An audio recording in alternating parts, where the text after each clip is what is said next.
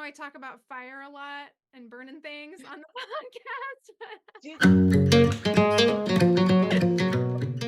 Okay, hello everybody. Hello. Welcome back to Two Coins Culture with Erin Hammond. And Katie Sciba.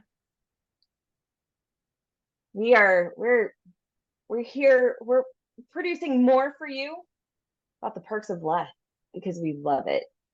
Because we love it. We are learning daily the practical aspects, the huge benefits of living simply and of living more intentionally, and thereby living more abundantly, because that's what happens. Yes. I've done a lot since we started this. And we actually only intended this to be one thing. Like we were just going to do this one time. Just the one. And here we are. Whoopsies. Whoops. Yeah, no, but it's been great. I don't know if I told you this.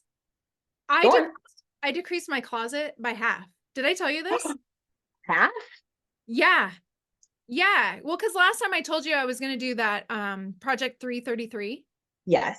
Well, okay. So Courtney Carver, who did the Project 333, 33 was just like a random number she picked. Yeah. Because she wanted it to be memorable. So she was like, you can pick whatever number. So I was like 50. But I'm also kind of in this transitory time with just having had a baby and nursing and seasonal stuff too. Yeah. So I didn't give myself a number. I was just like, if I can get, like, I had a huge tub and I thought if I can get that filled and some like serious empty space in my closet, good enough. So if I had to guess though, I would say I probably have around 80 items, shoes, pants, and this is like including undergarments, like, yeah. Like I was impressed with myself and I packed it up. I was like, I'm not giving this away. Packed it up, put it in my guest room in this huge tub. And there has only been, I've noticed like as I'm getting dressed, there's only a few items that I'm like, oh, I need to go grab that because I actually did use that. And like, one was a tank top. Like it, there was just certain things where I was like, I actually wore that more than I thought I did. And so, and then there's just some stuff I like that I'm like, I got to make sure to like take that out before I donate everything else. Anyway, it's really exciting. So this podcast is like helping me because I'm like, well, you know what? If I'm doing a podcast on like living with less, I probably should actually like try to live with less. Oh my gosh. Okay, so that's like a lovely segue. Sometimes for us, like we perceive the benefits of living with less, even if we're not actively doing it, we know the good that will come from it. But you know who can't see that? Our kids. Yeah. Mm-hmm. All right, so that's the plan for this episode. Is we're going to cover purging with kids, and no matter how many children you have, we'll talk through like what's hard about it, what are the benefits of it, and then a 4-step process that I came up with to give it a good solid go. Amazing. And in a way that is not going to be this tug of war or emotionally draining for both child and parent, right? Yes. So I need this right now. I think a lot of parents need this right now because I have actually talked to 2 different parents in the last 2 days who are like, Christmas is coming and I'm starting to freak out because there's so much stuff in our house and I'm having a really hard time wanting to be generous with my kids, knowing more stuff is going to come in. Isn't that crazy? Especially no matter how large your home is, sometimes I think we're like, oh, we're gonna add more to this, like more stuff is gonna come in. Right. Okay. And that's just draining as a parent. Not only are we shelling out cash for whatever it is that we're gonna wrap for our children, but then we're not even necessarily looking forward to them having it. Yeah. Which seems so like unhealthy, Yeah, it does. I'm gonna buy this thing for you that I'm going to have to micromanage and I'm going to end up resenting you and myself and the thing because you have it. And then, even though at the time of recording, like Christmas is coming up, but this also applies for birthdays, any other gift giving opportunity that you have. Yeah, it's just a lot. It's a lot. So, Erin, will you read our quote for tonight? Yes. Give me 1 second. Okay. So these really hit home. They are not as long as the last one if you caught our last one. So you can just chill out for like literally 5 seconds. All right. The first one is from St. Teresa of Avila. All she said was, "Thank God for the things I do not own." Amen. Okay, the other one is, "Don't own so much clutter that you will be relieved to see your house catch fire." And that's by Wendell Berry, who's an author and like farm guy, all about like society and culture. I have had that feeling where well, the game I play. Yeah, I love that game. You want to recap for those of us just joining now, episode 3? Okay. Recap of what? Of my game Your I play? game. Okay, Yeah. so the game I play is, I call it Fire and Flood. So as I'm going through things, because I can't just go, "Oh, I don't need that." I have to like ask myself questions like, if this were damaged in a fire or a flood, would I be really sad? And what I find is there's not a lot in my home that is irreplaceable. Most everything can be replaced. And most everything, because we live where we live, I can get within 10 minutes if I needed it to. Yeah. Needed Right. to. Yeah. So like that's where I have to go with it. Some people can just throw things in boxes and cart it down to wherever they cart it. I cannot do that. I have to Yeah. play like tragic, catastrophic games with myself. Okay, so we need to do some sort of conversation about the temperaments. Yeah, for sure. Because you and I both love the temperaments. You're a melancholic. And then what else? I was kind of like choleric. Ooh, Which you right. would think would make it easy for me to be just like chopping block, like stuff. But my Not if melancholy, you're predominantly melancholic. yeah, no. Mm-mm. And I am sanguine phlegmatic. Mm, That means that I'm like, whatever. I got a short attention span. I don't. I laser focus. I'm like, we're cleaning everything and we're No, it's just like yeah. it's funny that you put yourself in a place of like horrific tragedy. If the house were to burn down, could I get this back? You know, Yeah, whereas for me, I'm like, oh, I haven't even thought about that cup. Yeah, get rid of it. It's fine. I You know. know?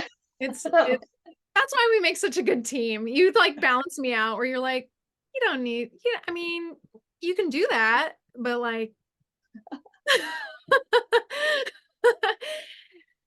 you do what I you do love that concept though, the don't own so much clutter. So if your house were to burn down, you'd be like, oh, thank God.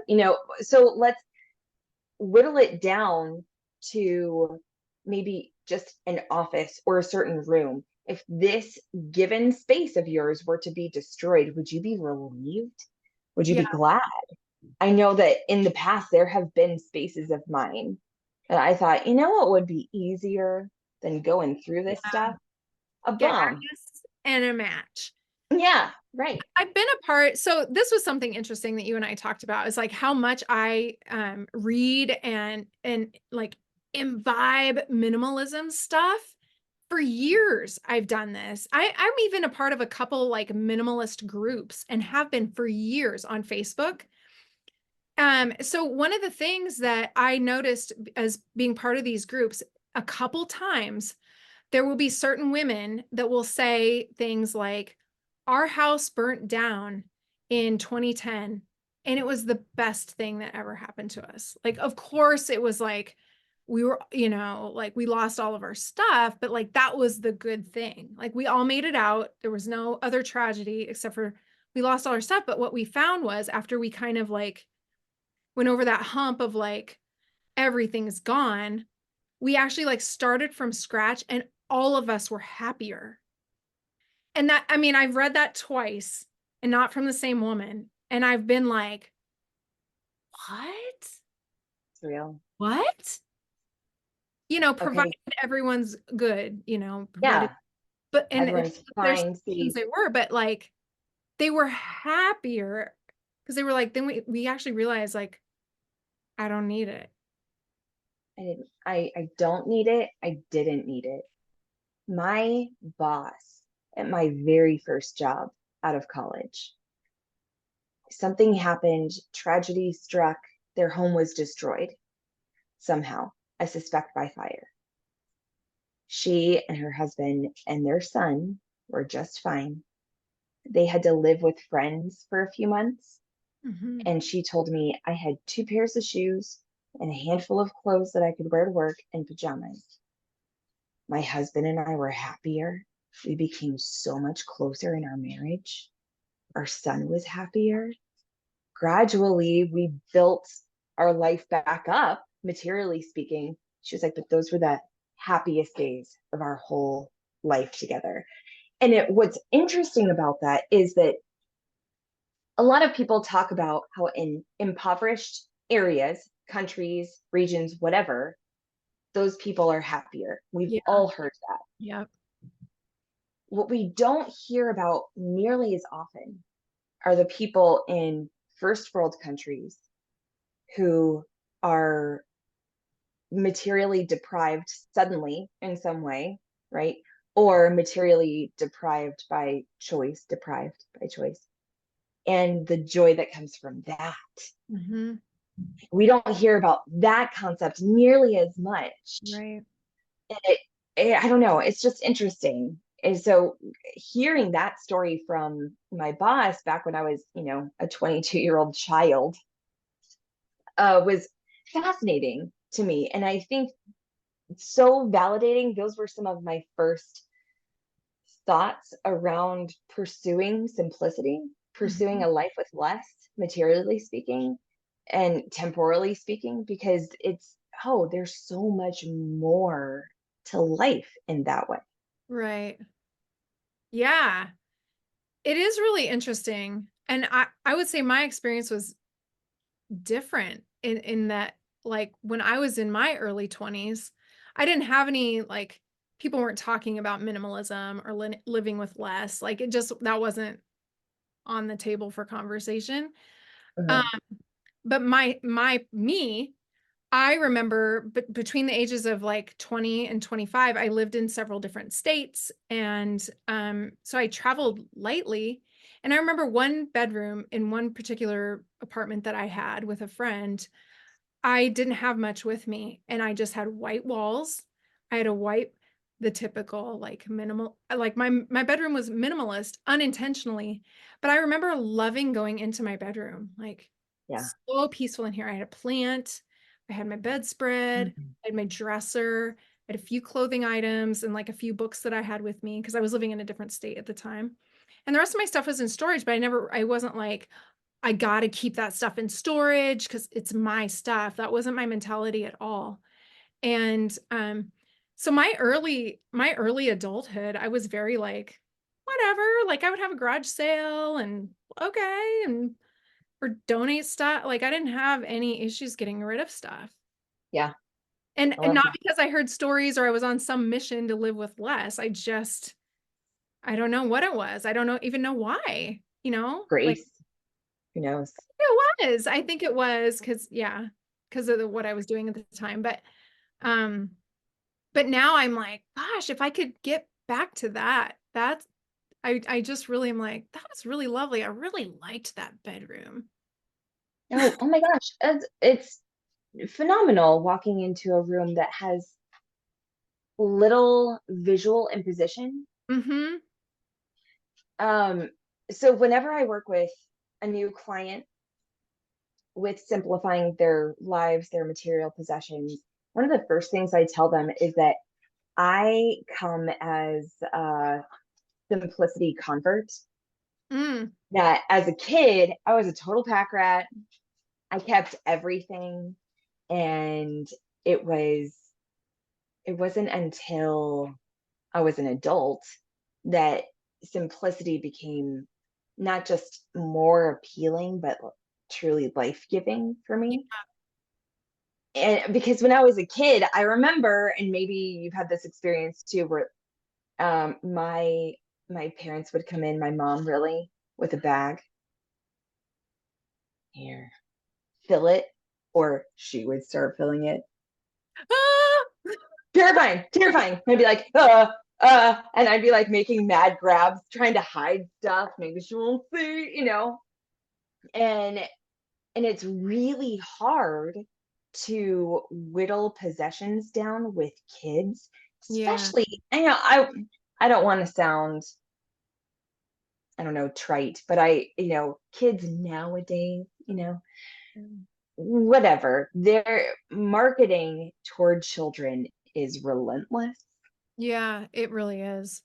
And kids want more. They want more screens, they want more stuff, they want more, because it's a dopamine hit, Yep. right? It satisfies this for a little bit, and then what Mhm. happens? What happens a week after Christmas? And they've gotten the new thing a week after Christmas. It's like just part of the pile. It's just part of the stuff. Broken. Or broken. Broken. You would have think we would have gotten that clue. That happened when our oldest was 3. We got him a Buzz Lightyear because that was Oh, the thing, right? So he got yeah. this Buzz Lightyear, literally had it for an hour. He wasn't even being rough with it. My husband and I were sitting there with him. The arm, he like bent the arm, fell off. Ah, I mean, wah wah, Christmas morning, Merry Christmas, buddy. Merry Ah, Christmas, buddy. And I mean, it's taken us a while to like come around to be like, no plastic stuff. We rarely get our kids plastic stuff because it's yeah. expensive. Heartbreak in a box. Right. So we choose different things. But yeah, like what you were saying, it's just like we just got the Christmas catalogs. Like we don't have normal TV, so our kids don't see a lot of ads or whatever. But weirdly, one of the homeschool organizations that I order curriculum from, they send out a Christmas catalog that has like a lot of really nice stuff in it, but also has its fair amount of like, why? That's not that's not a learning item. Like, what in the world? That's just junk. But anyway, so like, I don't know what was wrong with me this year because sometimes in the past I've hidden those because when we Oh asked yeah. our kids this year, would you make your Christmas list? It was all stuff from these magazines. And we Yeah. were like, you never wanted that until you saw it, but that's like Uh-huh. who you are as a person. Like we know our kids. And so we're like, I've never heard you talk about wanting anything even remotely close to that thing. It's just because Yeah, we right. dumb magazine, like get the It's magazines just out. flashy right in front of you. And you're like, oh, I Yeah, want to. the shiny penny. And I understand it because I'm the same way. Like if I'm scrolling through stuff, I'm like, oh, I didn't know I needed that, but I think I need that. You Yeah, know, right, like I right. already have one, but this one's newer and I like the color better. And yeah.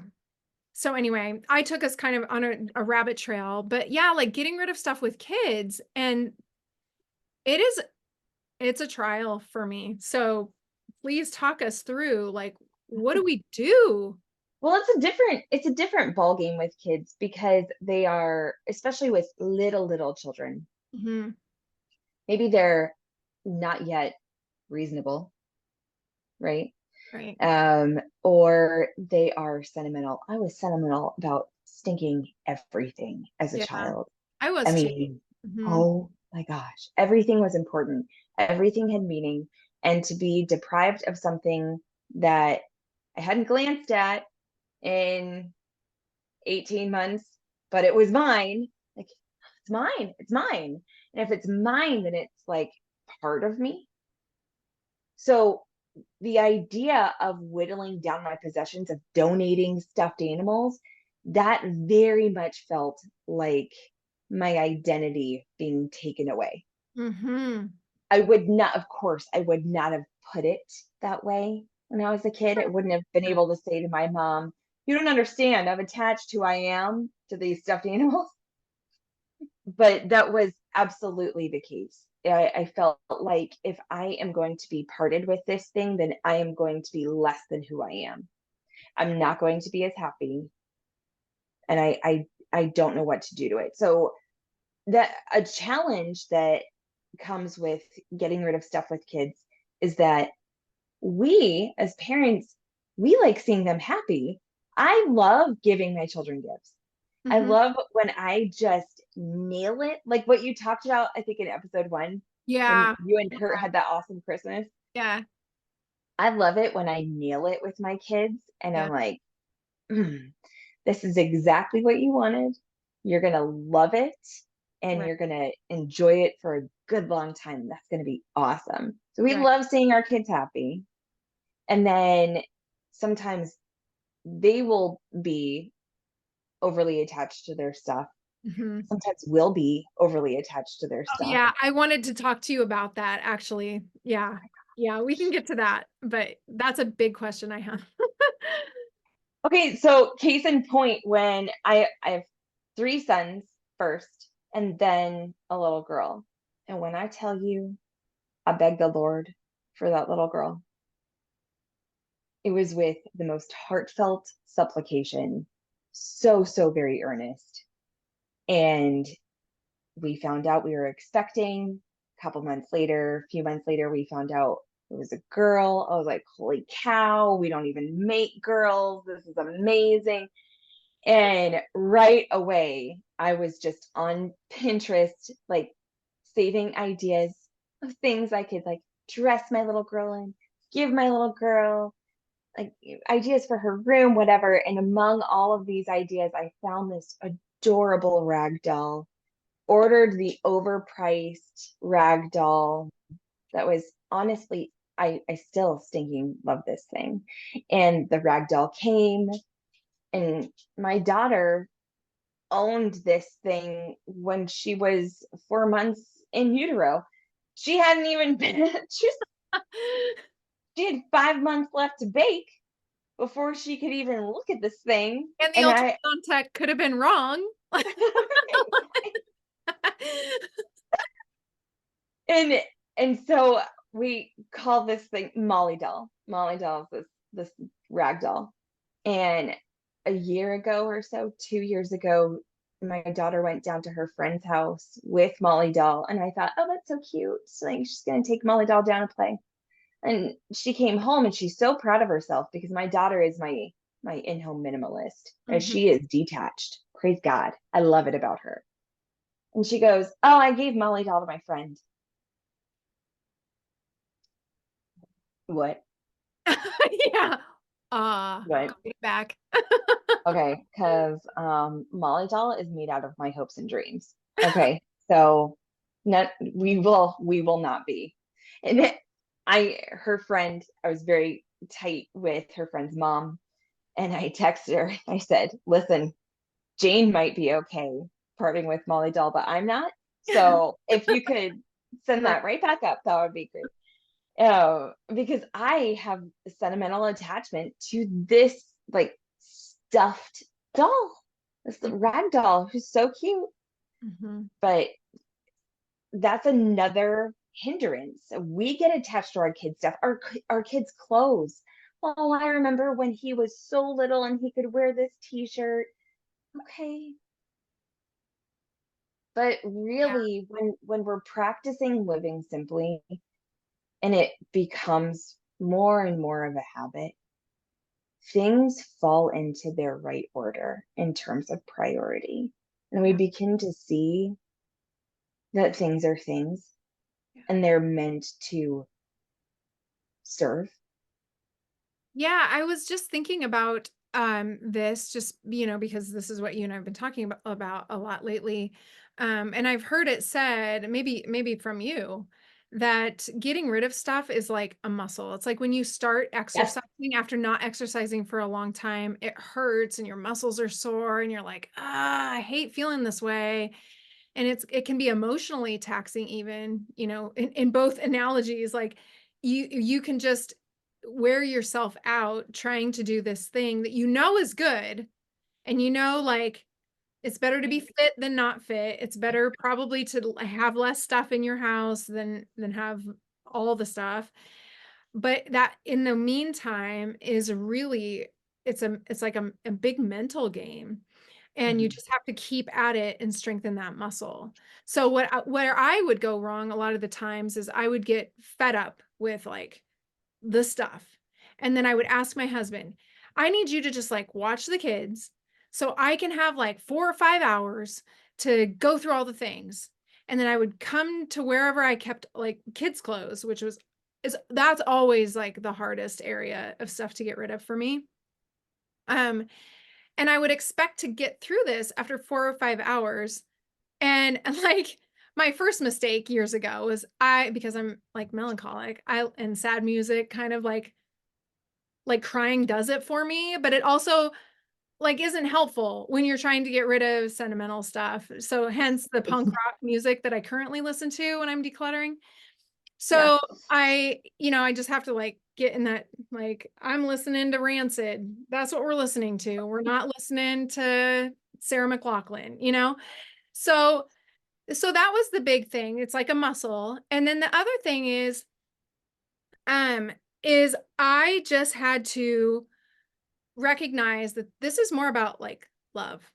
This is more about doing this because I love the people that I'm with, and that I was prioritizing the stuff rather than my relationships with the people.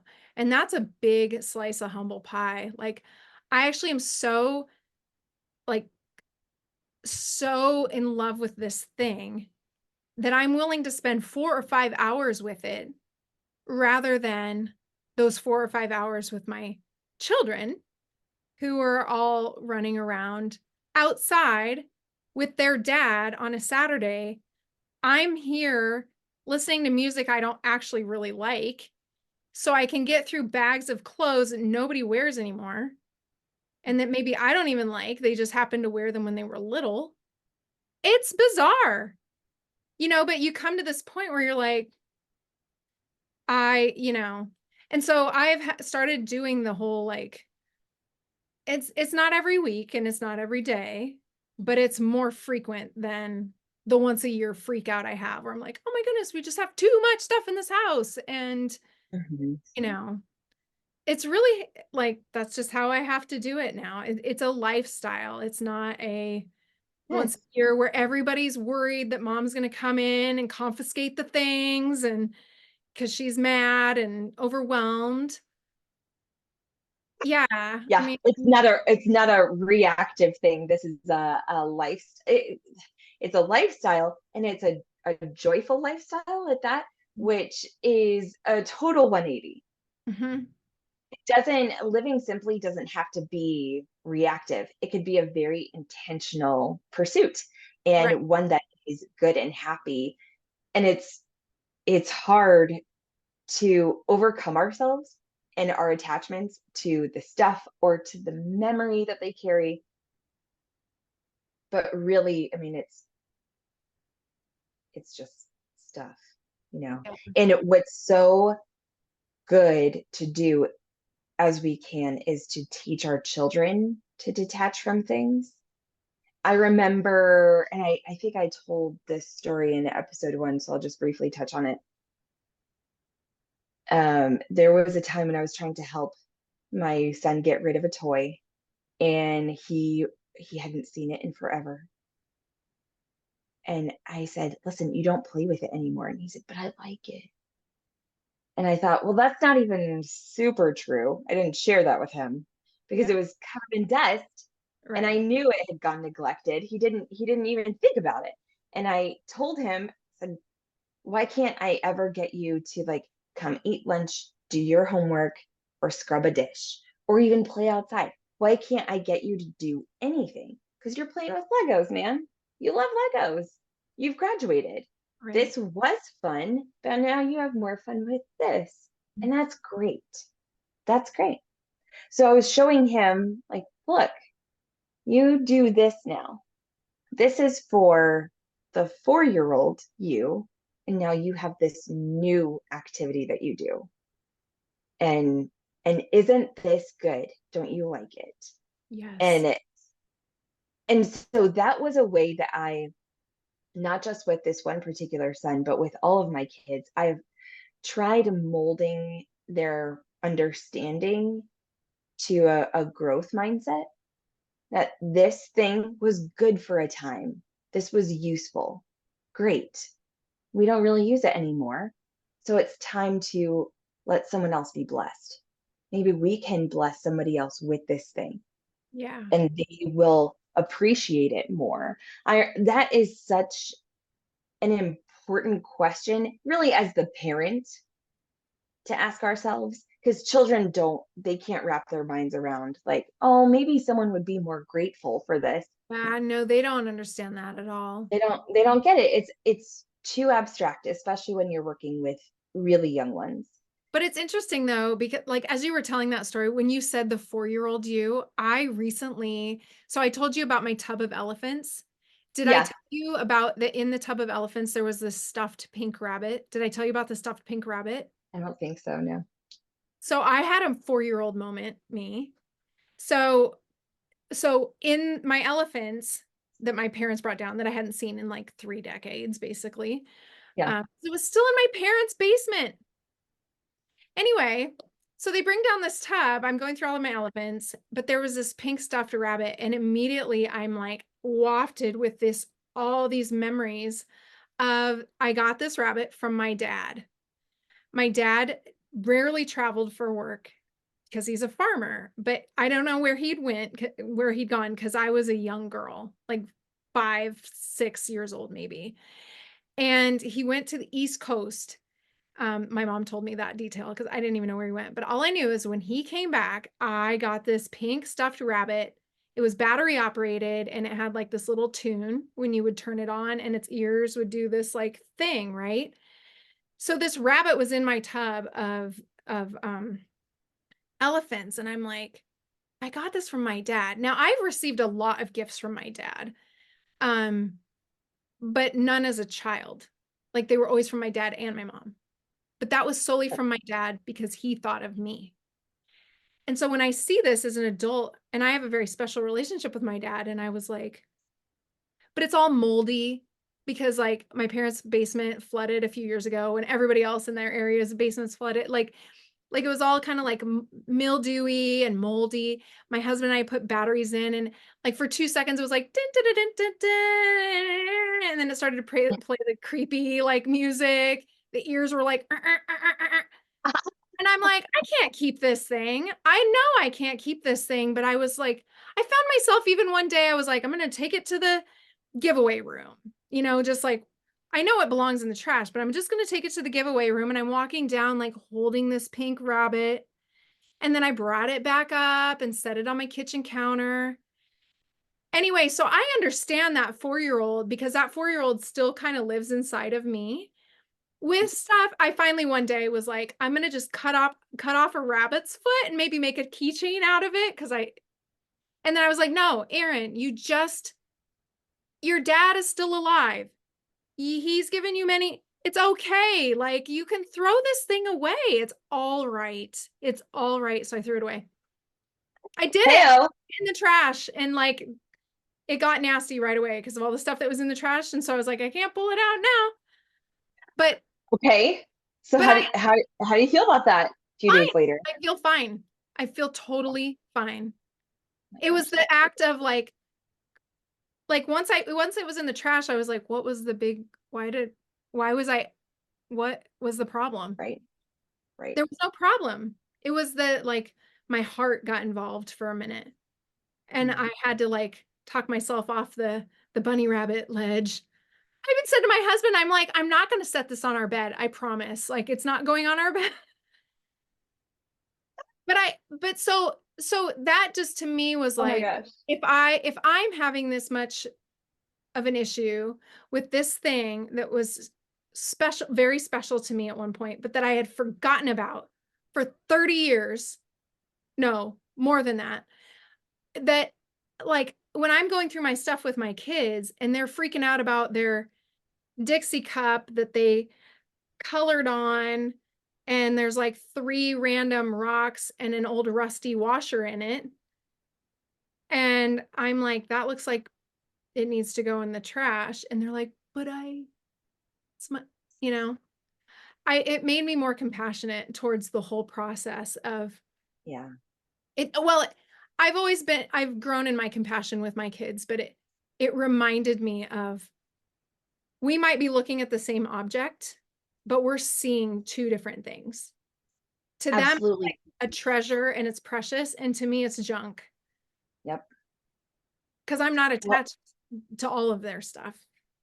and so what's interesting to your experience with the rabbit is that a lot of people would stop at my dad gave this to me, even adults, right? My dad gave this to me, so I'll keep it. And they would allow it to become a representation of the relationship with their father. It's not. Mhm, It is something that contributed mhm, toward your relationship with your father, especially only if gift giving is a love language, right? So it's not the relationship, right, but it was a contribution toward it. So it worked toward forging a bond, and right, the bond is there. yeah, Okay. It doesn't need the rabbit anymore because it's there. right, So I know, and of course, again, you can't explain that to a child, but for those of us as adults who encounter those things from our childhoods that we haven't seen in forever, and we're like, oh, well, no, this is mine because the smells, the feel. I mean, my son has my favorite teddy bear from 30 years ago. And now when I see it pop up occasionally, I'm like, oh yeah, I remember this guy. And yeah, I just the feel of him, how I gave him a haircut that one day I was homesick from school, just all these little things, they come up and I remember. And am I glad this thing is around? Sure, yeah, right. yeah, But I would also be okay if he weren't, you know. mhm, mhm, Um and so when we're getting rid of things, we what's so helpful for ourselves, parting with things that we haven't thought about in forever, especially from our childhoods, or helping our children in getting rid of things, what's so helpful is focusing on experiences. yeah, So this is so great. Do you remember this? Okay, well, getting rid of the thing doesn't get rid of the memory. mhm, A friend of mine in Louisiana, she was helping her mother-in-law, who was a legit hoarder, very tidy hoarder, very orderly hoarder, but a hoarder. And the mother-in-law said, oh, this was my very, very first purse that I got from this occasion, and I took to the movie theater with me, and she had all of these memories wrapped up in this thing. And my friend said, okay, let's get rid of it. yeah. And mother-in-law just, what? And she Crazy. explained Uh-uh. getting rid of that doesn't erase your memory. It doesn't erase your memory. It's fine. You've gone on living without using this verse. Right, Let's carry on, you know. right, And there are a million benefits to living simply for anyone, but especially children whose brains are still forming, whose whose hearts are so tender, whose minds are so tender. Living simply for them, having fewer toys. There are so many benefits to having fewer toys. Y'all don't rush out and just get your kids a bunch of dopamine hits for Christmas. Okay. Because you will spend your hard earned money on these things that will satisfy your children for 20 minutes or 2 days or a week, whatever it is, but it will be a short span of time. right, and make sure it's not your dopamine hit that is fueling the shopping spree, right? Right. Well, it goes back to the identity thing, doesn't it? Like, I'm a good parent, like you said at the beginning of this podcast, and like we said in our last podcast, if you have this identity of like, I'm a good parent because I provide this and this and this and this for my kids, and I like to see my kids happy, and I think this thing will make them happy.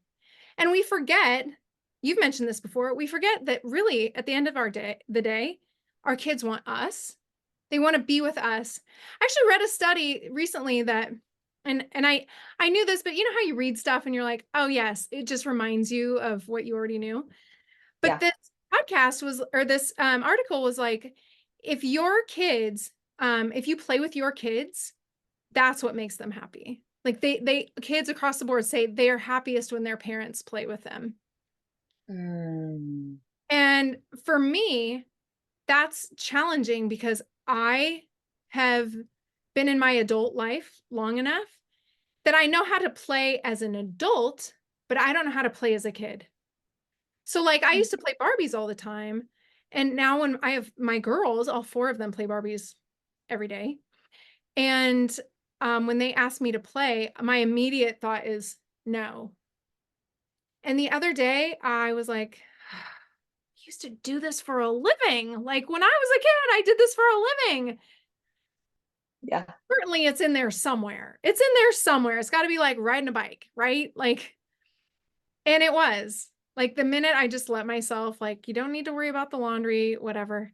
And Yeah. they were laughing so hard because I was just being ridiculous with the Barbie. Like, why is my arm always like this? Everything I do, just like, and they just thought that was hysterical. Like, come on, oh, it looks like somebody chewed my hand off, but it's okay because I have this amazing purse.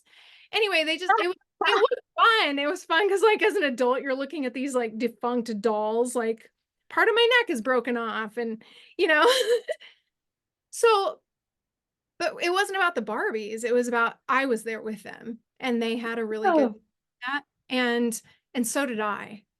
And yeah. so it's like, okay, so maybe we only have 3 board games total, or maybe we only have, a few Barbies or a couple stuffed animals. But if I would play with them, which I would actually have more time to do if I had less stuff, that's gold. That's where it's Oh at. my gosh. Yeah, totally. Some of my favorite memories of my dad were when he played Crazy Eights with me. Hmm. And he would totally annihilate me. And I would have the time of my life. Yes. And it was so fun. So it is never about just the stuff, but really the experience of connecting with a person. Mhm.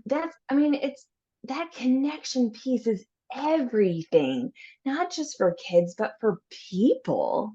Oh yeah. You can Yeah. throw stuff or money at any problem, and it might be a nice band-aid, but will it actually tend to a person's heart? And I'm Right. not really, because stuff is meaningless Right. Right. without the connection behind it. Right. Yeah, So absolutely. Well, and we know this. We know this because when you receive something from somebody you don't have a connection with, you're like, why did they give me that? I don't Or even want this I candle. don't even want this. So it's intricately tied to the giver and the receiver and their relationship. And Cool. then yeah. And then what you do, like I don't have any problem getting rid of there's certain things I don't have any problem getting rid of. Um just another little anecdotal story. I hope she's watching because I don't have contact with her. Not because there was any falling out or anything, but a friend of mine from high school, I was going through a really difficult time. And I was in high school when we wrote notes, like the folded fun note. Folded And I was so going through a really fancy. difficult time my senior year. And I kept, it's probably a good thing they're all gone now, but I kept almost every single note I ever received in high school. I kept all of them. So I don't know, probably 7 years ago, I went through all these notes and was reading, and it was just some of them were so funny. But I had this one friend in high school during this difficult time that wrote me the sweetest notes. And I remember her passing them to me in school. And so I purged all the notes except for the ones from her. So I had this little gallon baggie of like these notes from her because she was so encouraging and it was so unlike what I think like like a 17-year-old wrote me those notes, you know, and she was so encouraging. It was just like, it was really beautiful to read them as an adult, just what a light they were to me. And then about 3 years ago, I was like, you know, I will never forget that, but I don't need the notes. I don't need them because I don't read them, but I remember what they did to my soul. Mm. You know, like they're like imprinted on my heart and my soul. And so I was able to part with them. I don't know if it's because like when I see her in my hometown, we are immediately Yeah. like we haven't like consistently maintained our friendship. So, but it's like I don't know if that's why it was easier because I don't talk to her daily or yearly even. Um, but yeah, I mean, I think that's just an attestation to like it's not really like you don't need the thing to have like the I remember like that was so lovely, you know, Mhm. to be encouraged in that way. Because the immaterial love is there. The love remains, the Oh, connection remains. well, and the ripple effect of Yeah. what she did, or the ripple effect of what your dad did in that moment of playing, it wouldn't matter if you still had the same deck of crazy eight cards. Doesn't I matter. do. No. Oh, do you? That's really sweet, Katie. I do. I I'm do. actually, I'm actually honestly very surprised that you have that. I'm surprised. Yeah, I do. There's the one, I mean, I asked him to play cards with me a million times, but there was one time in particular. I was just bored. I was 13. I was just kind of like wandering around the house and I was like, "Hey, Dad," he was at his desk, probably in the middle of something. Said, "You want to play Crazy Eights?" And he went, "Yeah." And I said, "Could we play with your deck?" And he had this deck of cards that was old, worn, and they were monogrammed. And to play with this deck was special. Hmm. So, and the way we played Crazy Eights, we played to 100. And it was like he, if I were to make a baseball analogy, he pitched a no hitter. Yeah. I'm not a baseball person. I don't know what Oh that God. Okay. Well, it was 100-0, and he won. Dad, 100, Just Katie zip. no, actually, when you have points in Crazy Eights, it's bad. So I Oh, had 100, he had 0. okay. And I was like, wow, like he just mopped the floor with me. Cool. But we had the best time. And I appreciated that he just, even now in hindsight, I don't know what he was doing, but he stopped and he played cards with me for probably an hour Yeah. before we were done. Mhm. And a couple of years ago, we got a puppy. She chewed up one of the cards. So I can't play with that deck anymore. Sure. But I mean, yeah, son of a gun. You bet I Oh, have it. I You know, love that you have it. I yeah, really love that you have that deck. yeah. I'm I mean, seriously I'm not like just void of sentimentality. Yeah. no, but I'm just kind of surprised that even he had that deck, you know, so that when it was time for you guys to take what you wanted and what you had Hmm. memories that he even had that. Yeah. Maybe it Yeah. was just special to him. Who knows? Oh, it totally was. It totally was. Yeah. Yeah.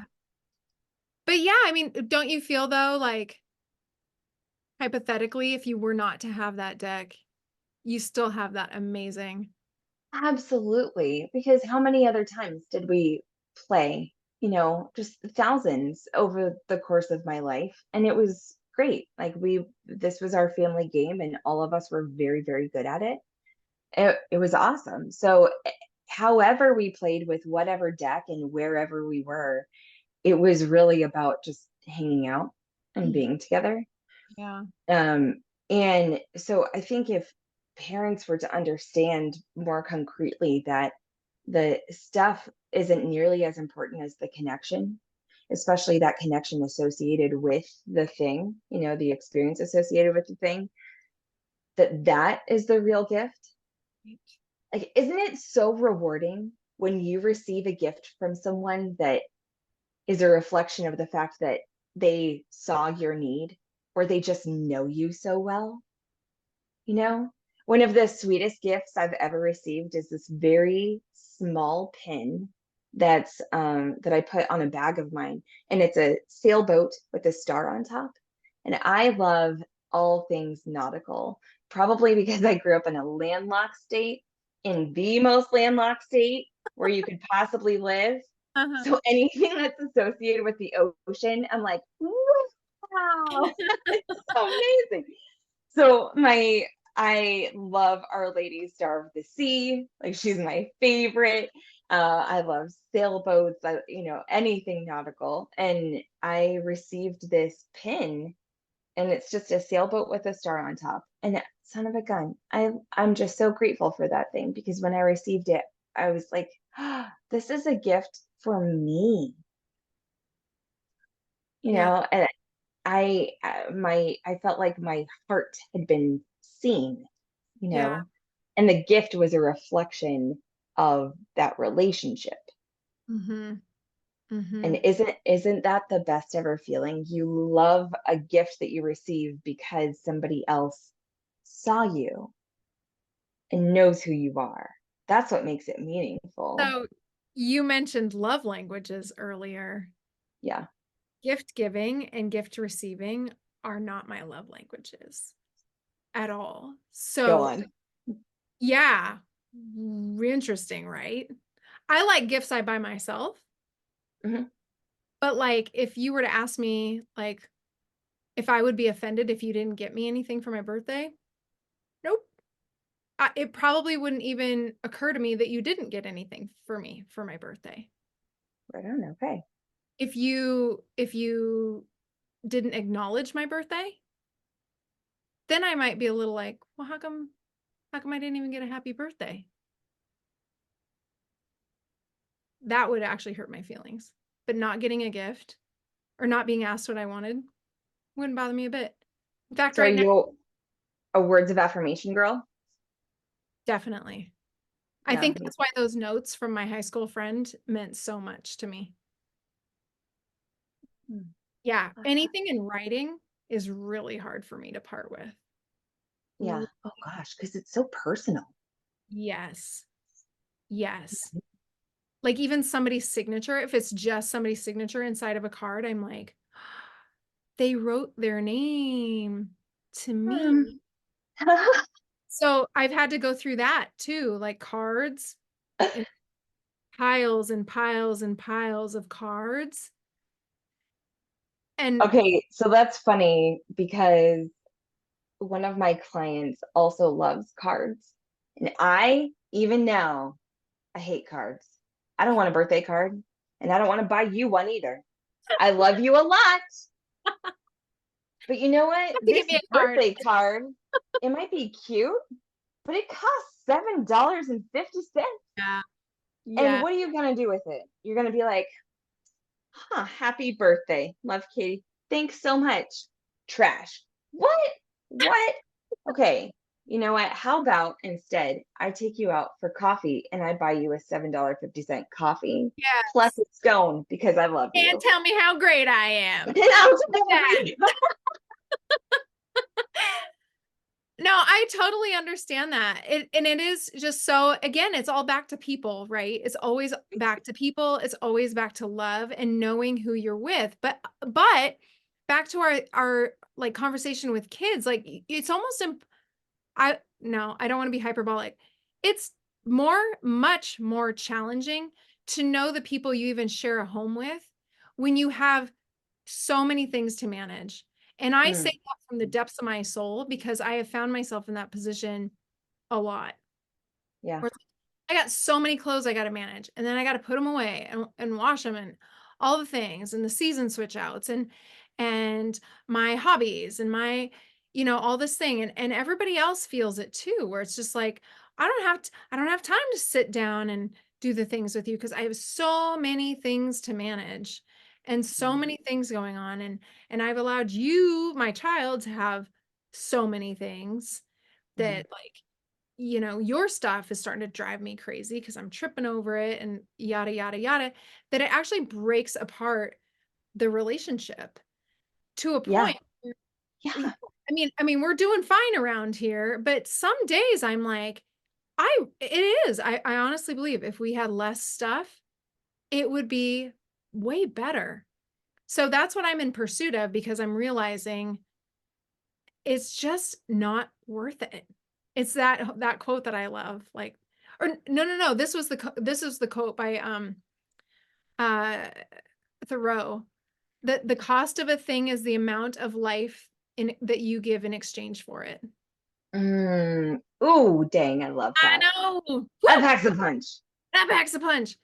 I used to have that posted around my house, and I should probably put it up again because it Yeah, is absolutely 100% true. That's the real cost because often people don't want to get rid of stuff or like their kids' toys or whatever. I spent $100 on that. Or you know, that was mine when I was a kid. Yeah, but what is the real cost? Like, what's the real cost? hmm And then yeah, so we need to talk about techniques because I also get stuck in like, okay, so we've convinced everybody to like get rid of things, let's just say. Everybody's okay getting rid of stuff, okay? Yep. In an ideal world, the Hammond household, we're getting rid of stuff. Yeah. Where I go wrong is this like, well, this, what if I sold it on eBay? Or these are all in really good condition. Maybe we could save them for a garage sale. Or maybe I'll put it on Facebook Marketplace. Or Yeah. maybe I'll whatever. Do you want to Yeah. speak to that? Yes, I do. How did you know? Okay, so all of those things, all of these methods of getting rid of things, donating, selling, tossing if it's in horrible condition, whatever options there are for us in purging, those are good. Those are great. It's nice. But depending on where you are in ridding your life of excess and in pursuit of simplicity, there are methods of getting rid of things that are going to be better at certain times than others. So when I'm just now starting on just pursuing simplicity and I'm looking at my whole house, which is going to feel like a mountain, and I'm looking at my kids who don't understand how to pursue simplicity, and I'm looking at my spouse and maybe I'm on fire but he's not on fire. I'm at the very beginning of all of this. That is not the time to add selling things on eBay and Facebook Marketplace or wherever. That's not the time to add selling to your plate. You are in the toss it or give it away stage. Mm. And that is so good and helpful. I'm actually working with clients right now, and the mom, she's like, well, she said exactly what you said. These are in great condition. Should I just take these to a consignment store? And I said, that's a good idea. Do you Mhm. have time? Do you have time? And I wasn't asking her ironically, I was asking her quite sincerely, like, if you think you have time, truly, then let's do it. But right now, I'm looking at a woman who's overwhelmed. Wouldn't it be good to just take this off of your plate? And it's not only taking it off of your plate, but it's also blessing someone else. Right. And I mean, I've had the very real, like, again, I'm not an expert at this. I'm currently on the journey as I have been for a very long time, it feels like. But I have had the experience where I think I got this. Let's just say I paid for it for $20. I got this thing and I'm not using it. It's like barely used. I'm going to put it on Facebook Marketplace. And then you have to manage the people who are like, "Is it available?" "Yes." "Is it?" And so you're checking, and people don't realize I had no idea. I did this with several things, a few months ago, and after a time, my husband was like, "Honey, you've already spent the money. It's already gone, and nobody's gonna recoup it for you, and you're spending a lot of time checking messages, people ghost you, Mm. people say they're going to come get it. So then you message all the other people. It's this whole process, and you gotta like take certain types of pictures of certain things. So it's this whole thing. And he's like, you actually, like, if you were getting paid per hour, even at minimum wage, you you still like it's gone. Like the money's gone, and Mhm. you're just wasting your time. And that's a hard pill to swallow, because then Mhm. you have to like think about the front end of things. Like when you're actually shopping, do you actually need the thing? You need it. Do Yeah. you need it? And it's like usually the answer's no.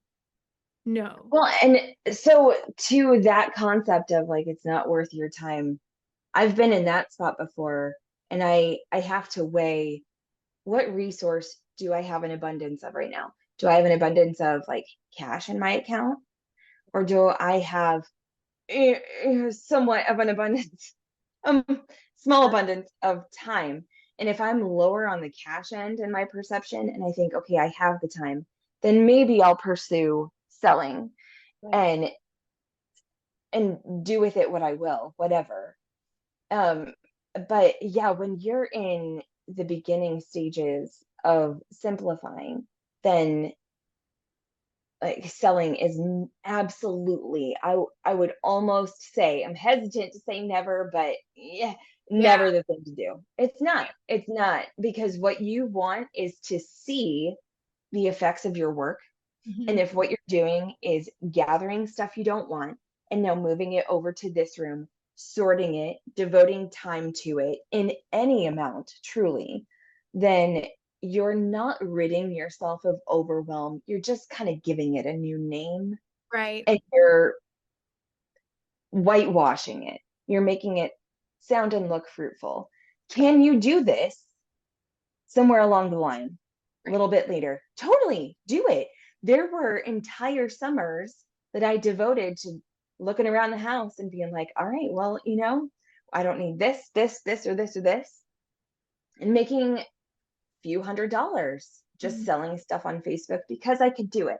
So there are seasons to it. For But sure. the important thing is to evaluate your time. What resources do you have right now? And what are you going for? If you want to have a solid kickstart to simplifying, something that's going to reveal the beautifully open effects of getting rid of your clutter, then just donate. Bless somebody else. Bless somebody else, or Right. toss it. Right. So all of those other methods, they have a time and a place. Right. So do that when your plate is a little less covered.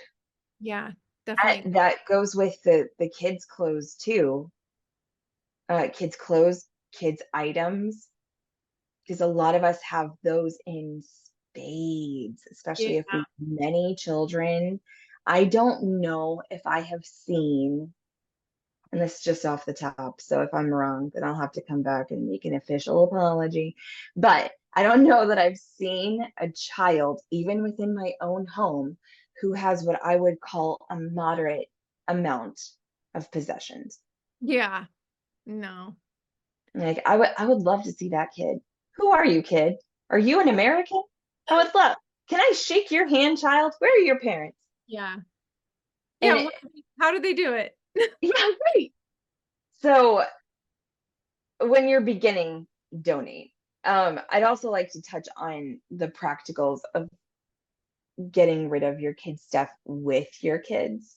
Let's cover how to purge the excess that your kids have, how to do that with your kids. A lot of us like to like have the kids be distracted. They're doing something over here. I'm going to go in with my bag. They won't even notice. And Mhm. we do it surreptitiously, and sometimes that flies, right? Right.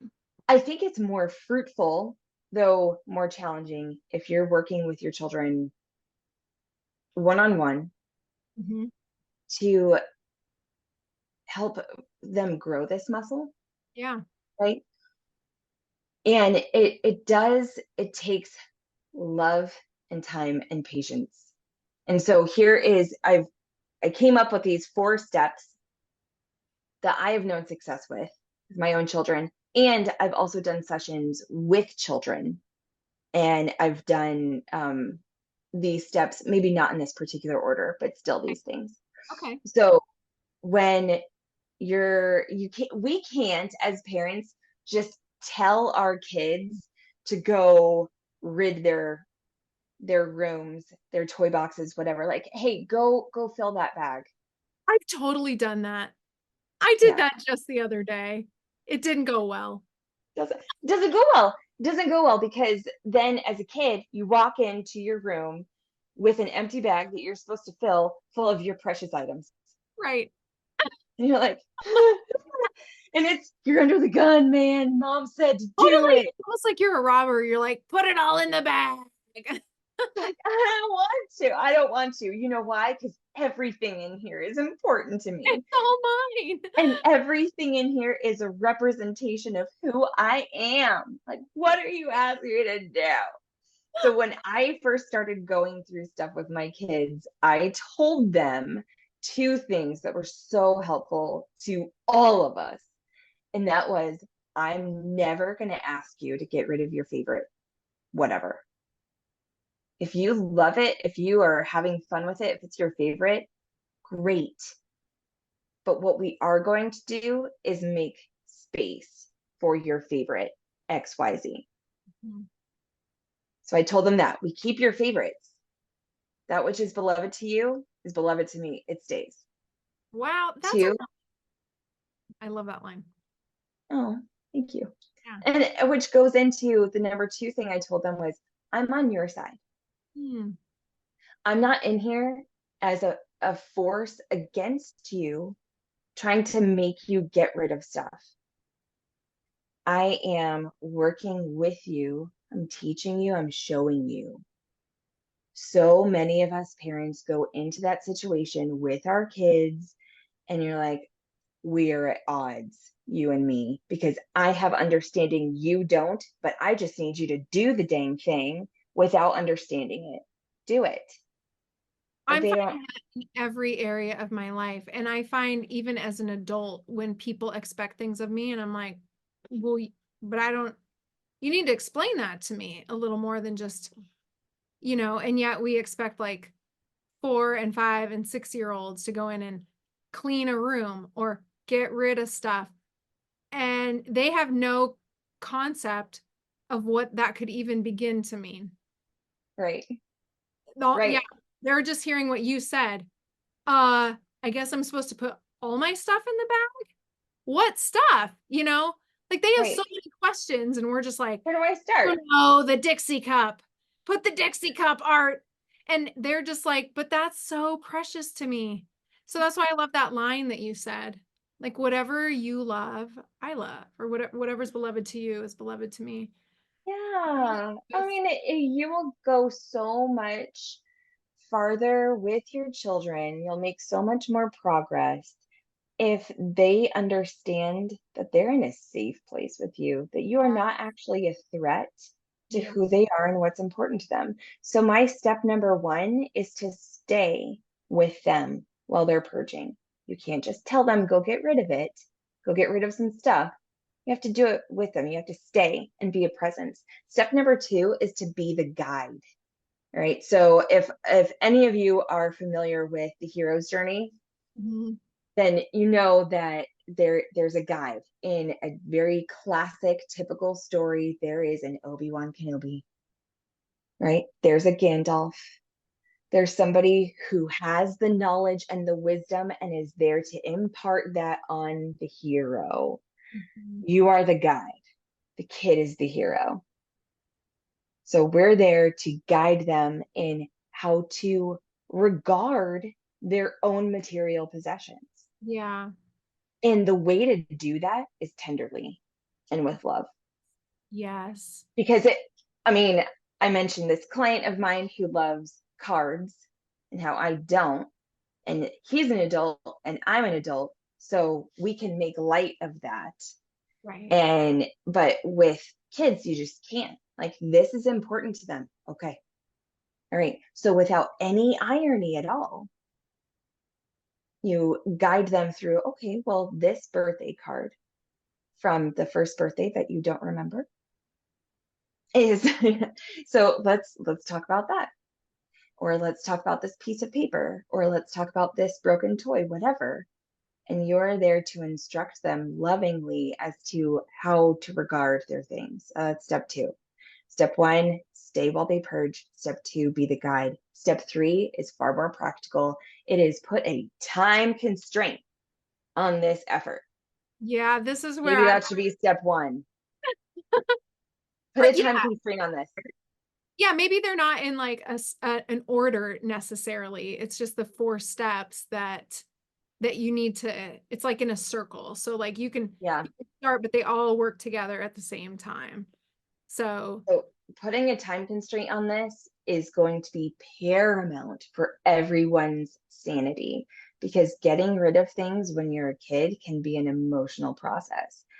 Not really with my daughter Jane, who doesn't give 2 shakes about really anything that she owns. And she's like, yeah, we can get rid of it. Yeah. And sometimes, you'll find that kid in families, but for a lot of children, they are very, very attached. So we can ask them to do only so much. So set a timer, 15, 20 minutes, definitely no more than like 23 minutes. yeah. I think if you're eking into 25, 30 region, that's going to be too much. Is there an age limit though? Like of course with little kids, that makes sense. But what about like preteens, like 10 to 12-year-old or 12 to 16-year-olds?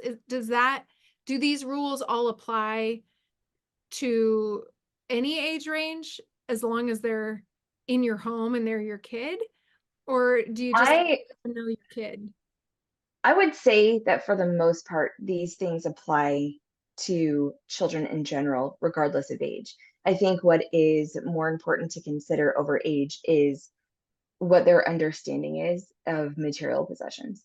Okay. Like if I have a 15-year-old, 16-year-old, and I'm like, okay, go fill that bag with donations. And this is the first time that we've ever talked about simplicity or like what are we doing here?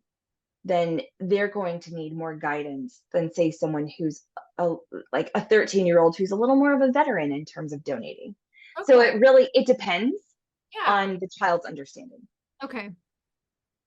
How much you talk to them about these things, how you explain it, all of that will need to be adapted to age, right?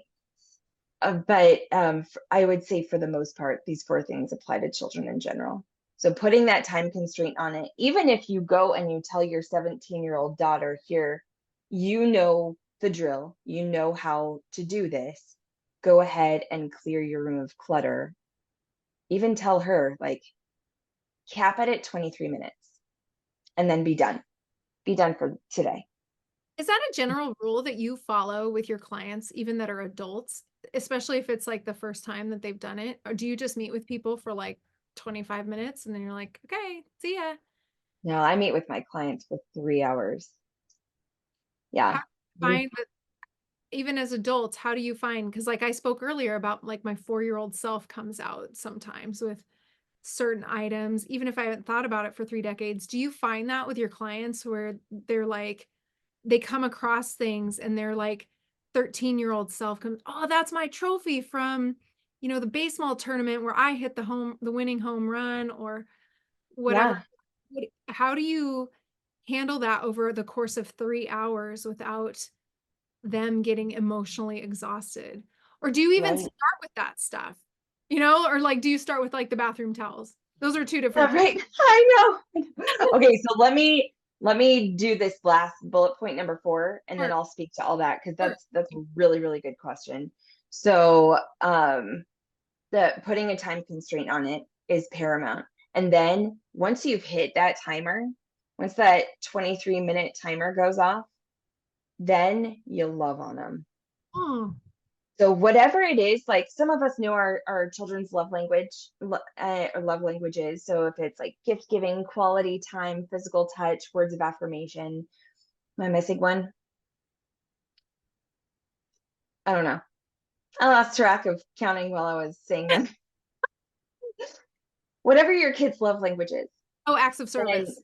To that one. acts of service. Boom. Not a lot of kids have the acts of service button yet. That comes with age. Yeah. But especially like if your kid's a words of affirmation person, you'd be like, oh my gosh, this is hard. You're doing a killer job. Like, this is amazing. Look at you go. And loving on them while they're doing it. And then when they're done, doing the same thing because Yeah. you're reinforcing, you're connecting with them in a way that they receive and understand and appreciate. That will send them to the moon because you don't want this to be a painstaking process. And then nobody ever said it had to be. So many of us have just been approaching it in a way that is callous and frustrating and void of real understanding. So if we make the point to stay with our children while they're purging, unless they're mature enough to understand, okay, I know what to do. If we stay with them, if we offer ourselves as a guide of how to regard our material possessions, and then offering that time constraint so nobody gets exhausted. Right. And then you're offering them, number 4, that reward during and after, then you are going to form yourself some lifelong purgers who know how to put things in priority. Well, and they might not even remember it. Like they might not even remember as adults. Like this was the time when my mom started having us purge because it'll be so gentle that it will just be like that's Right. just, it just started to happen.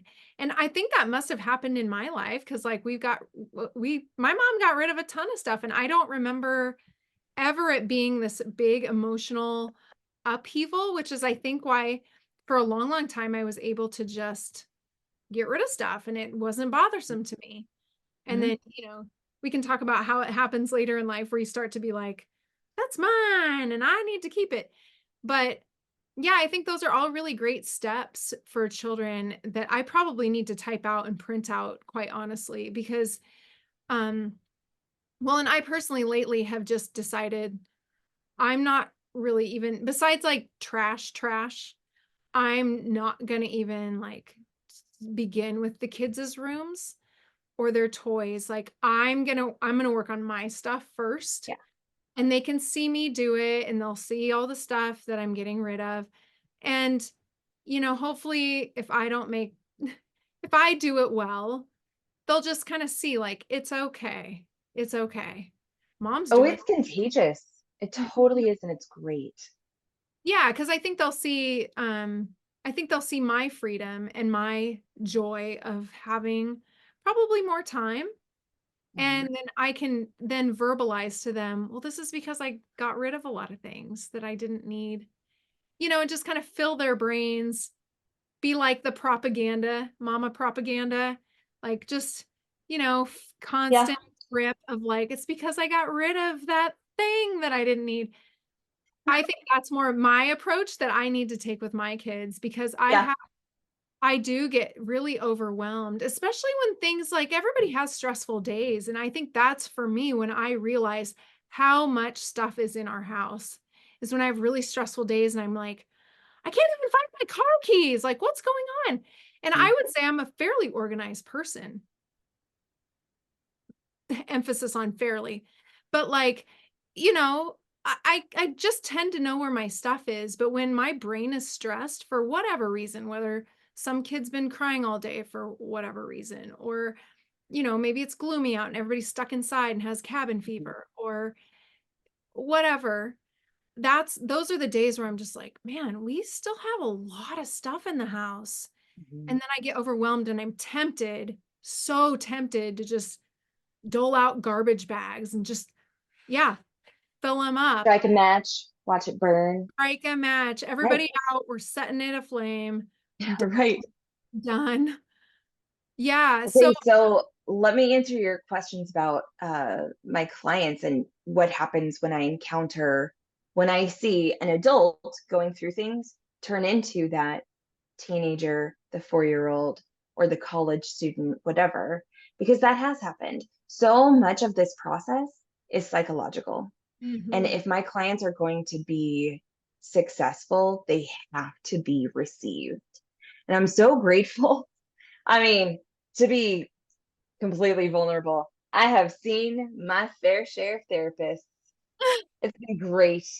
And having gone through so much of my own mental health Right. and learning about my own understanding of material things, my understanding of my identity, obstacles, difficulties that I've encountered within myself, that has given me such a capacity for understanding other people and how our understanding how our minds are formed Mhm, in our childhoods or even in young adulthood. mhm, And so in my sessions, whenever I work with someone, I'm like, all right, well, show me the space that we're going to work on. And sometimes it's a whole home. Sometimes it's just one room or one section of a house. I'm like, tell me what you love about it. Tell me what you hate about it. And then the objective is to get that space back to what they love about it. mhm, And we go over here are our goals, either long term or for this particular session. We get to work. And then at the end of our appointment, there's always a sometimes quite lengthy debrief session where I listen to them process what they just did because they were getting through things. Or if I'm working with a married couple, I can point out, do you see how you process things differently than she processes things? Do you see how you can just cut things out? Well, maybe she needs to go through them. And it's really marvelous to witness people begin to understand each other and then understand themselves. So when I encounter the resurrected 13-year-old, 4-year-old young adult,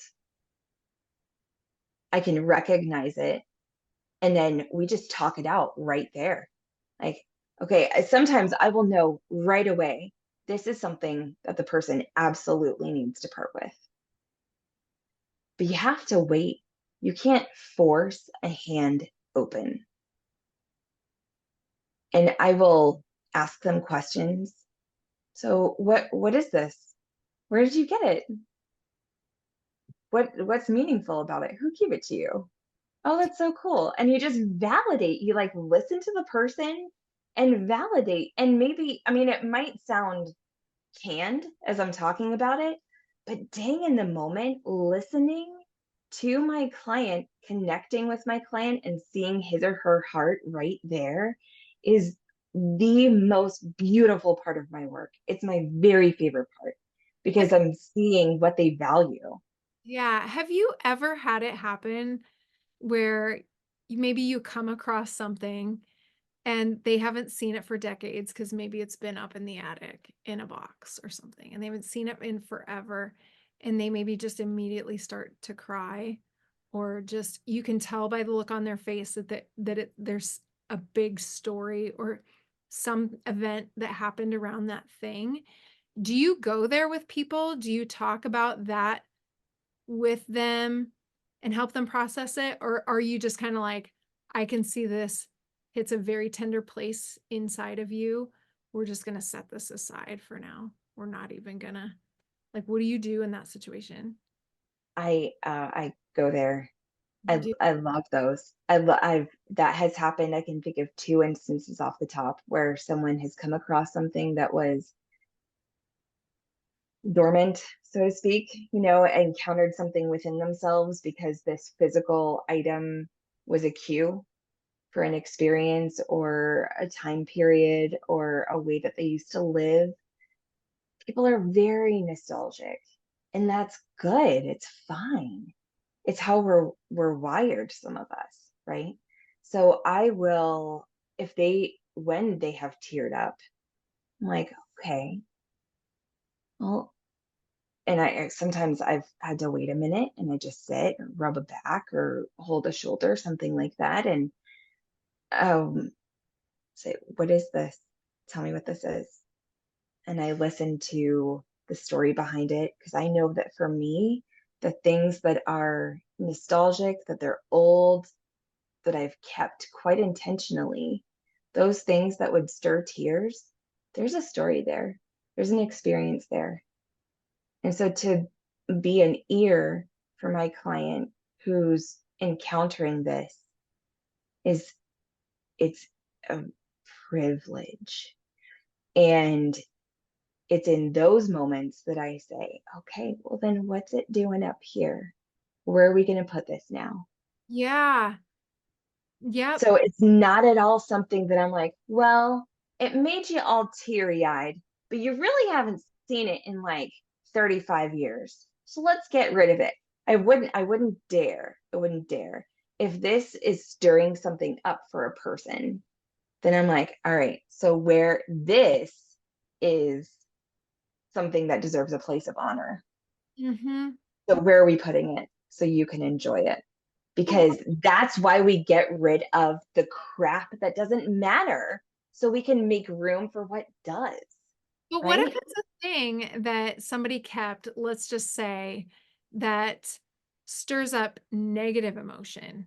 Like Mm-hmm. maybe it's not like happy tears.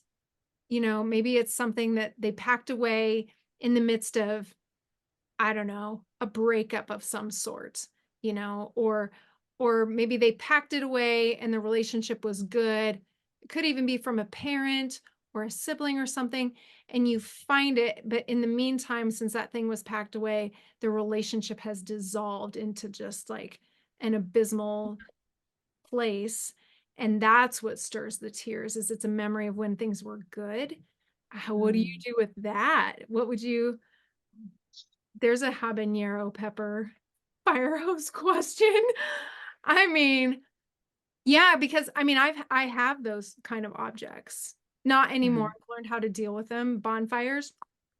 Uh, had my share of bonfires. That seems to be a way. I know I talk about fire a lot and burning things on the podcast, She's a melancholic, people. Bear with her. It's uh, okay. to see it go up in smoke, there's something prayerful about that for me. But like, you're not gonna have bonfires with your people. So I I know mean, that not yet. not yet. Maybe you need to have a bonfire. I'll do it. It's fun. Let's do it. Um, so just to lighten things, my two measures, or the two means of getting rid of things that I advise people to do, I'm like, either have a bonfire or get a puppy. You'll be tossing stuff right and left. I Get yourself a disagree. Don't puppy. get a puppy. I will tell anyone to That's get a another puppy. podcast for me. Don't get a Go puppy. get you a puppy. He will chew up everything that you have decided to neglect, and then you'll toss it. Although I actually, there's something to that. Maybe you don't have to get a puppy, but I sure celebrate now when things just kind of happen to break. Like Yeah, I'm kind same. of, and I used to like take it and go, well, I can fix that. I can sew that back together. We own E6000. We can glue it. We can, whatever. We'll fix it somehow. I don't do that anymore. Now, unless it's a very, very special item. Like my daughter just had a doll that I made her, and the neck is totally like the stuffing's coming out the neck. I'm not just going to be like, yes, I'm glad that broke. That I'm actually going to fix. Yeah, But there are other things where I'm like, it's just a thing. It's okay. And my kids are kind of cool with that. So I'm always a little happy when things break, because then it's just yeah. like broken. I've experienced that too. It's kind of, it's like the small scale version of being happy your house burned down. You're like, oh, look at this. This broke. Yay. It's fine. But we'll talk about your question about like, what if you encounter something that cues up negative emotions? Yeah. Um, I don't ever make my clients get rid of things. Mhm. When I'm in a session, when I take on a client, all of the choices are entirely theirs. Mhm. I am the guide. And because if I make the decisions for them, then nothing sticks, Yeah. right? But if they are the ones doing the processing, then it does. There's a significant success rate, right? So when I encounter anything that has that stirs up some sort of big emotion or several big emotions, we do not seek to get rid of that thing right then, unless it's my client's idea. I don't say, well, son of a gun, well, that relationship isn't anymore. So, just throw it out. Who cares? Good riddance. It's because then I would be imposing myself, Mhm. right? And the whole process has to be loving and receptive and gentle. Even to yourself, I think. Yeah. Even if you So if don't. you're the one going through that and you come across your own thing and you're like, oh my gosh, I had this wonderful friendship with a person, relationship with a significant other, relationship with a parent or sibling, and this is poignant, even painful to come across this item. Okay. Well, then let's put the thing down and work on this response. What just happened here? Why are you having this response? Mhm. What is it that you need to go through? Granted, there are some times when I am working with a client and I realize this is bigger than something I can handle in session right now. And there are people, specialists, much smarter than me when it comes to mental health.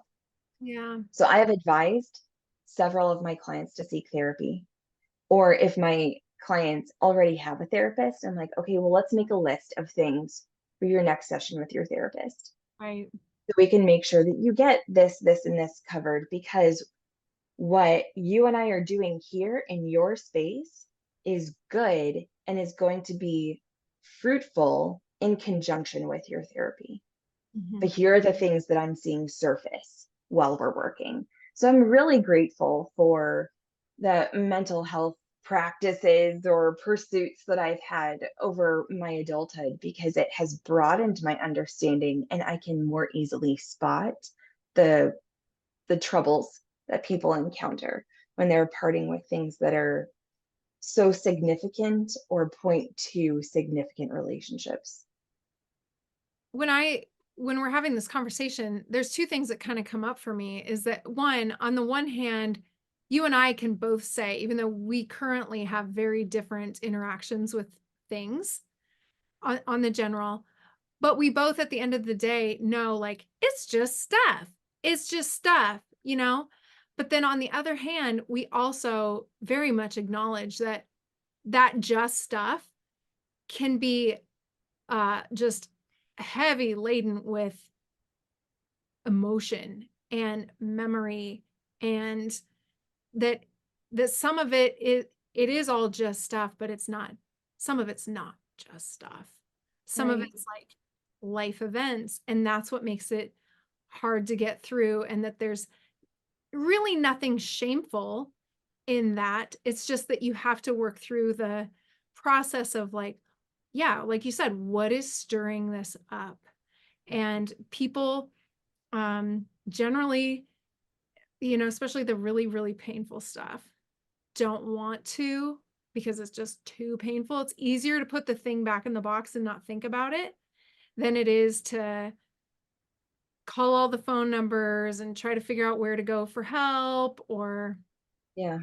because there's something about the tangible world. We have to interact with the tangible world, that if you were to throw that thing away, it does very much feel like, well, that's just the end of that, I guess.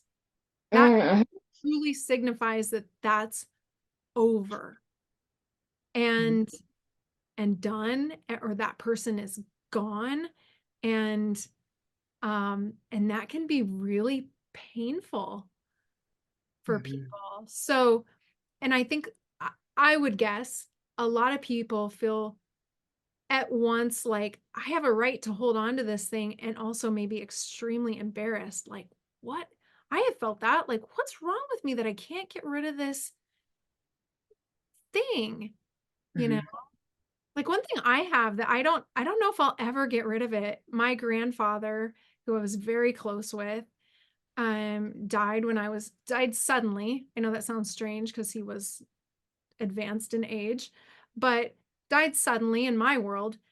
But he loved hard candy, and just, like, the year before he died, he gave me this hard candy in a wrapper, and I just remember, I don't know why I remember that moment, but he gave me this hard candy, and I didn't eat it. I kept it, and I put it in my jewelry box, and I still have it, and then he died the next year, and I have some other things from him, but for some reason, that hard candy is like, s I'm like, "That's my grandpa," you know? And but, like, and I don't come across it very often, but when I see it, I'm like, it just represents so much of what I remember about my grandpa. So So I don't think it's, beautiful. yeah, I don't think it's silly at all, but yeah, but I do recognize, like, there's still something there, and I think that, Yeah. like, this is going to a deeper place, obviously, but, like, um, that grief has no timeline, and Mm, so if you're dealing with stuff that has grief wrapped around it in whatever dimension, whether it's death or divorce or breakup or maybe a move you didn't want to make or something like that, that it's okay yeah. to have that timeline. It doesn't have to immediately leave your home. You can Right. you can work through it. And because everyone's approach to simplicity is going to be unique to his or her own pursuits and charisms, your own life, right? No one's going to make you get rid of anything. Right. And we don't have to put pressure on ourselves to get rid of something. Like, why, gosh, why can't I let go of this thing? Well, stop asking yourself that. Like, just keep it. Enjoy it. Let yourself enjoy it. You don't have to say, well, yeah, gosh, I still have that. Like, yeah, I still have that because it's really important to me. And Mhm. it's great. And I love it. And there's no shame at all in keeping what is important. I Yeah. think it's good. We're body and soul. I said this in episode 1. We're body and soul. We're going to be inclined to the physical. We're going to be inclined to the spiritual, and both are good. Yeah. And That's a it's natural for us to live this way. So, Mhm. it's so neat. Your grandfather loved hard candy. My grandmother always had those like cheap, so cheap butterscotch. They were in the wrapper, and when you sucked them for a long time, they got pointy, maybe cut your tongue a little bit. You know those. And I will always remember her for for those and Lucky Charms because Grandma always had Lucky Charms for us. But it's it's that stuff. That's fine. That's good. And it's the things that stir up the very good and deep positive emotions that I'm like, okay, well, let's pave the way in your space for this thing. And if this has a negative association with it, then all right, well, let's put that down, like I said before, and let's work through that. If I'm working with a client, sometimes I can work through it with them right there in session. Or if it's like too big for me to handle, then I'll, refer them to their therapist, of course, but or a spiritual director, really. And this, just like grief has no timeline, pursuing a simple life, this too does not have a timeline. So much of the pressure that we might feel is self-imposed and Mhm. unnecessary.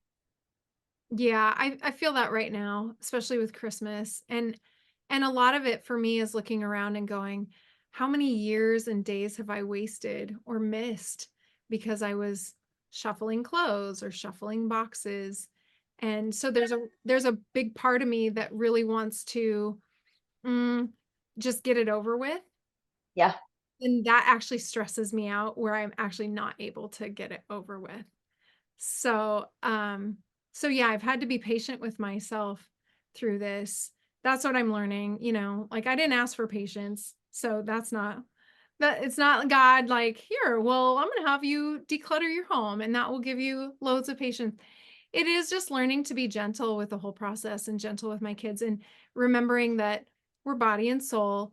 It's there may be some things I have to work through, and I just need to be gentle with everyone, especially myself, because really at the end of the day, if you're getting rid of stuff to spend time with people, but in the midst of getting rid of stuff, you ruin the relationship because you're just being insufferable about it, then Yeah. it's all for naught. And So that's where those time constraints come in.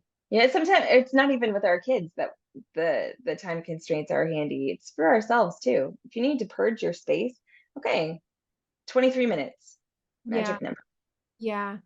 Yeah, I think I'm going to go forward from here and just take that quote of like, thank God for all the things I don't own, Mhm. just thank God. And even if I currently own it and I'm putting it in a bag or a box to get rid of, thank God I'm not going to have to own this anymore because it's been heavy in my life and I don't Yeah, it's not me anymore.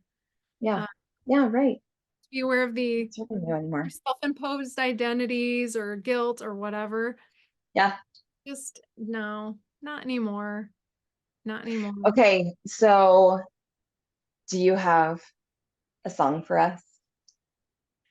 A Well, simplicity song? is it a what? A simplicity song? I mentioned bare necessities last time.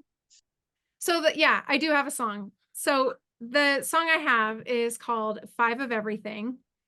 And it's by a 90s band. They were real popular in the 90s. If you're familiar with 311, From um, Omaha. Omaha, what's up, Omaha? Okay, so this song, um, my husband's a huge 311 fan. I don't know if he'd want me to announce that. Maybe Fine. no shame. No shame. I like you too, if we're just being real honest. Okay, so um this song, the first time I heard it, it's got a really catchy tune, but then I really like leaned in and I heard the song for the first time probably 6 years ago or so. Yeah. And I won't read you the whole thing, but the whole thing is really good. So if you want to look up the lyrics to Five of Everything by 311, look this up. There's language warning. We can like put that. Okay. So this was the line. These were the lines that I was really like, whoa. Okay. Step off, head out, take flight, and just run. Got five of everything, but I just need one. My brain telling me what I want, I need. Got five of everything, but I still proceed. Living in this culture can be a drag. It's just a commercial, what we have. A one track mind, we grab, grab, grab. We're past being crazy, call us mad. Gone is the golden egg and the goose, and the of all breaking loose. We got to hit the boost, sip on the thick juice, disregard the bad cards, wake the truth.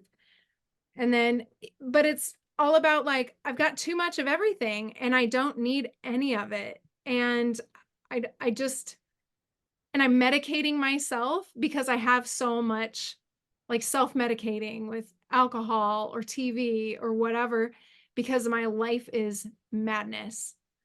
Mhm. I loved it. I love that this came from 311 even. Yeah, I know, right? That's I great. don't know their story. I don't know if they are like, we're minimalists now. I have no idea, but I do know that like on this album, there was more songs about like family, in 311 style, but Yeah. yeah, so I mean, they're all older. They're like my age, maybe they're just kind of realizing like it's just all so much.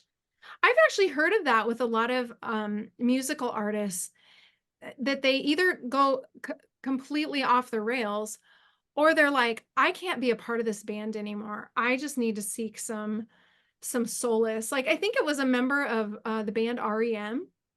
Yeah, They were huge. they were And then he, huge. I think it was brain cancer and beat it. And then he was like, you know what? I just need to be done. And now don't quote me on this, but he's like an alfalfa farmer in like Montana or something. Like he was just like, I need Yes. way out. I just need like my log cabin. And of course, he had the funds to do it.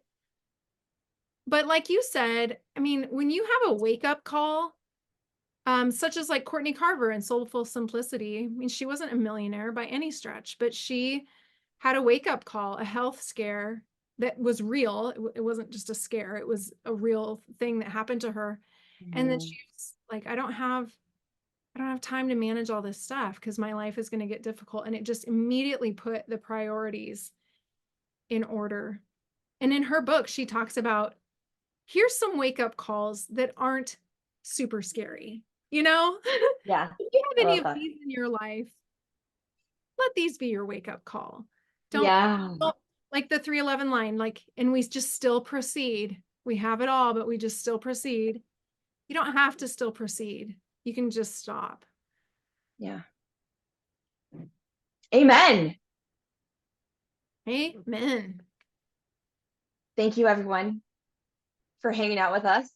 It's so fun. And it is. And thank you so much. Like, we're now on Spotify, we're on Apple Podcasts, and we're on Podbean as well as YouTube. So whatever way you listen, if there's a way you listen and we haven't listed it, then let us know. And be glad to post the show on there too. And we're grateful for your time and support and just hanging out. This has been great. So we'll see you next time for episode 4. Woo! Yes, we're proceeding with this. We are. Like you said, they're here for more, we're here for less. We're here for less. All right, Katie, thanks a bunch. This was great. So good. Thanks, Erin.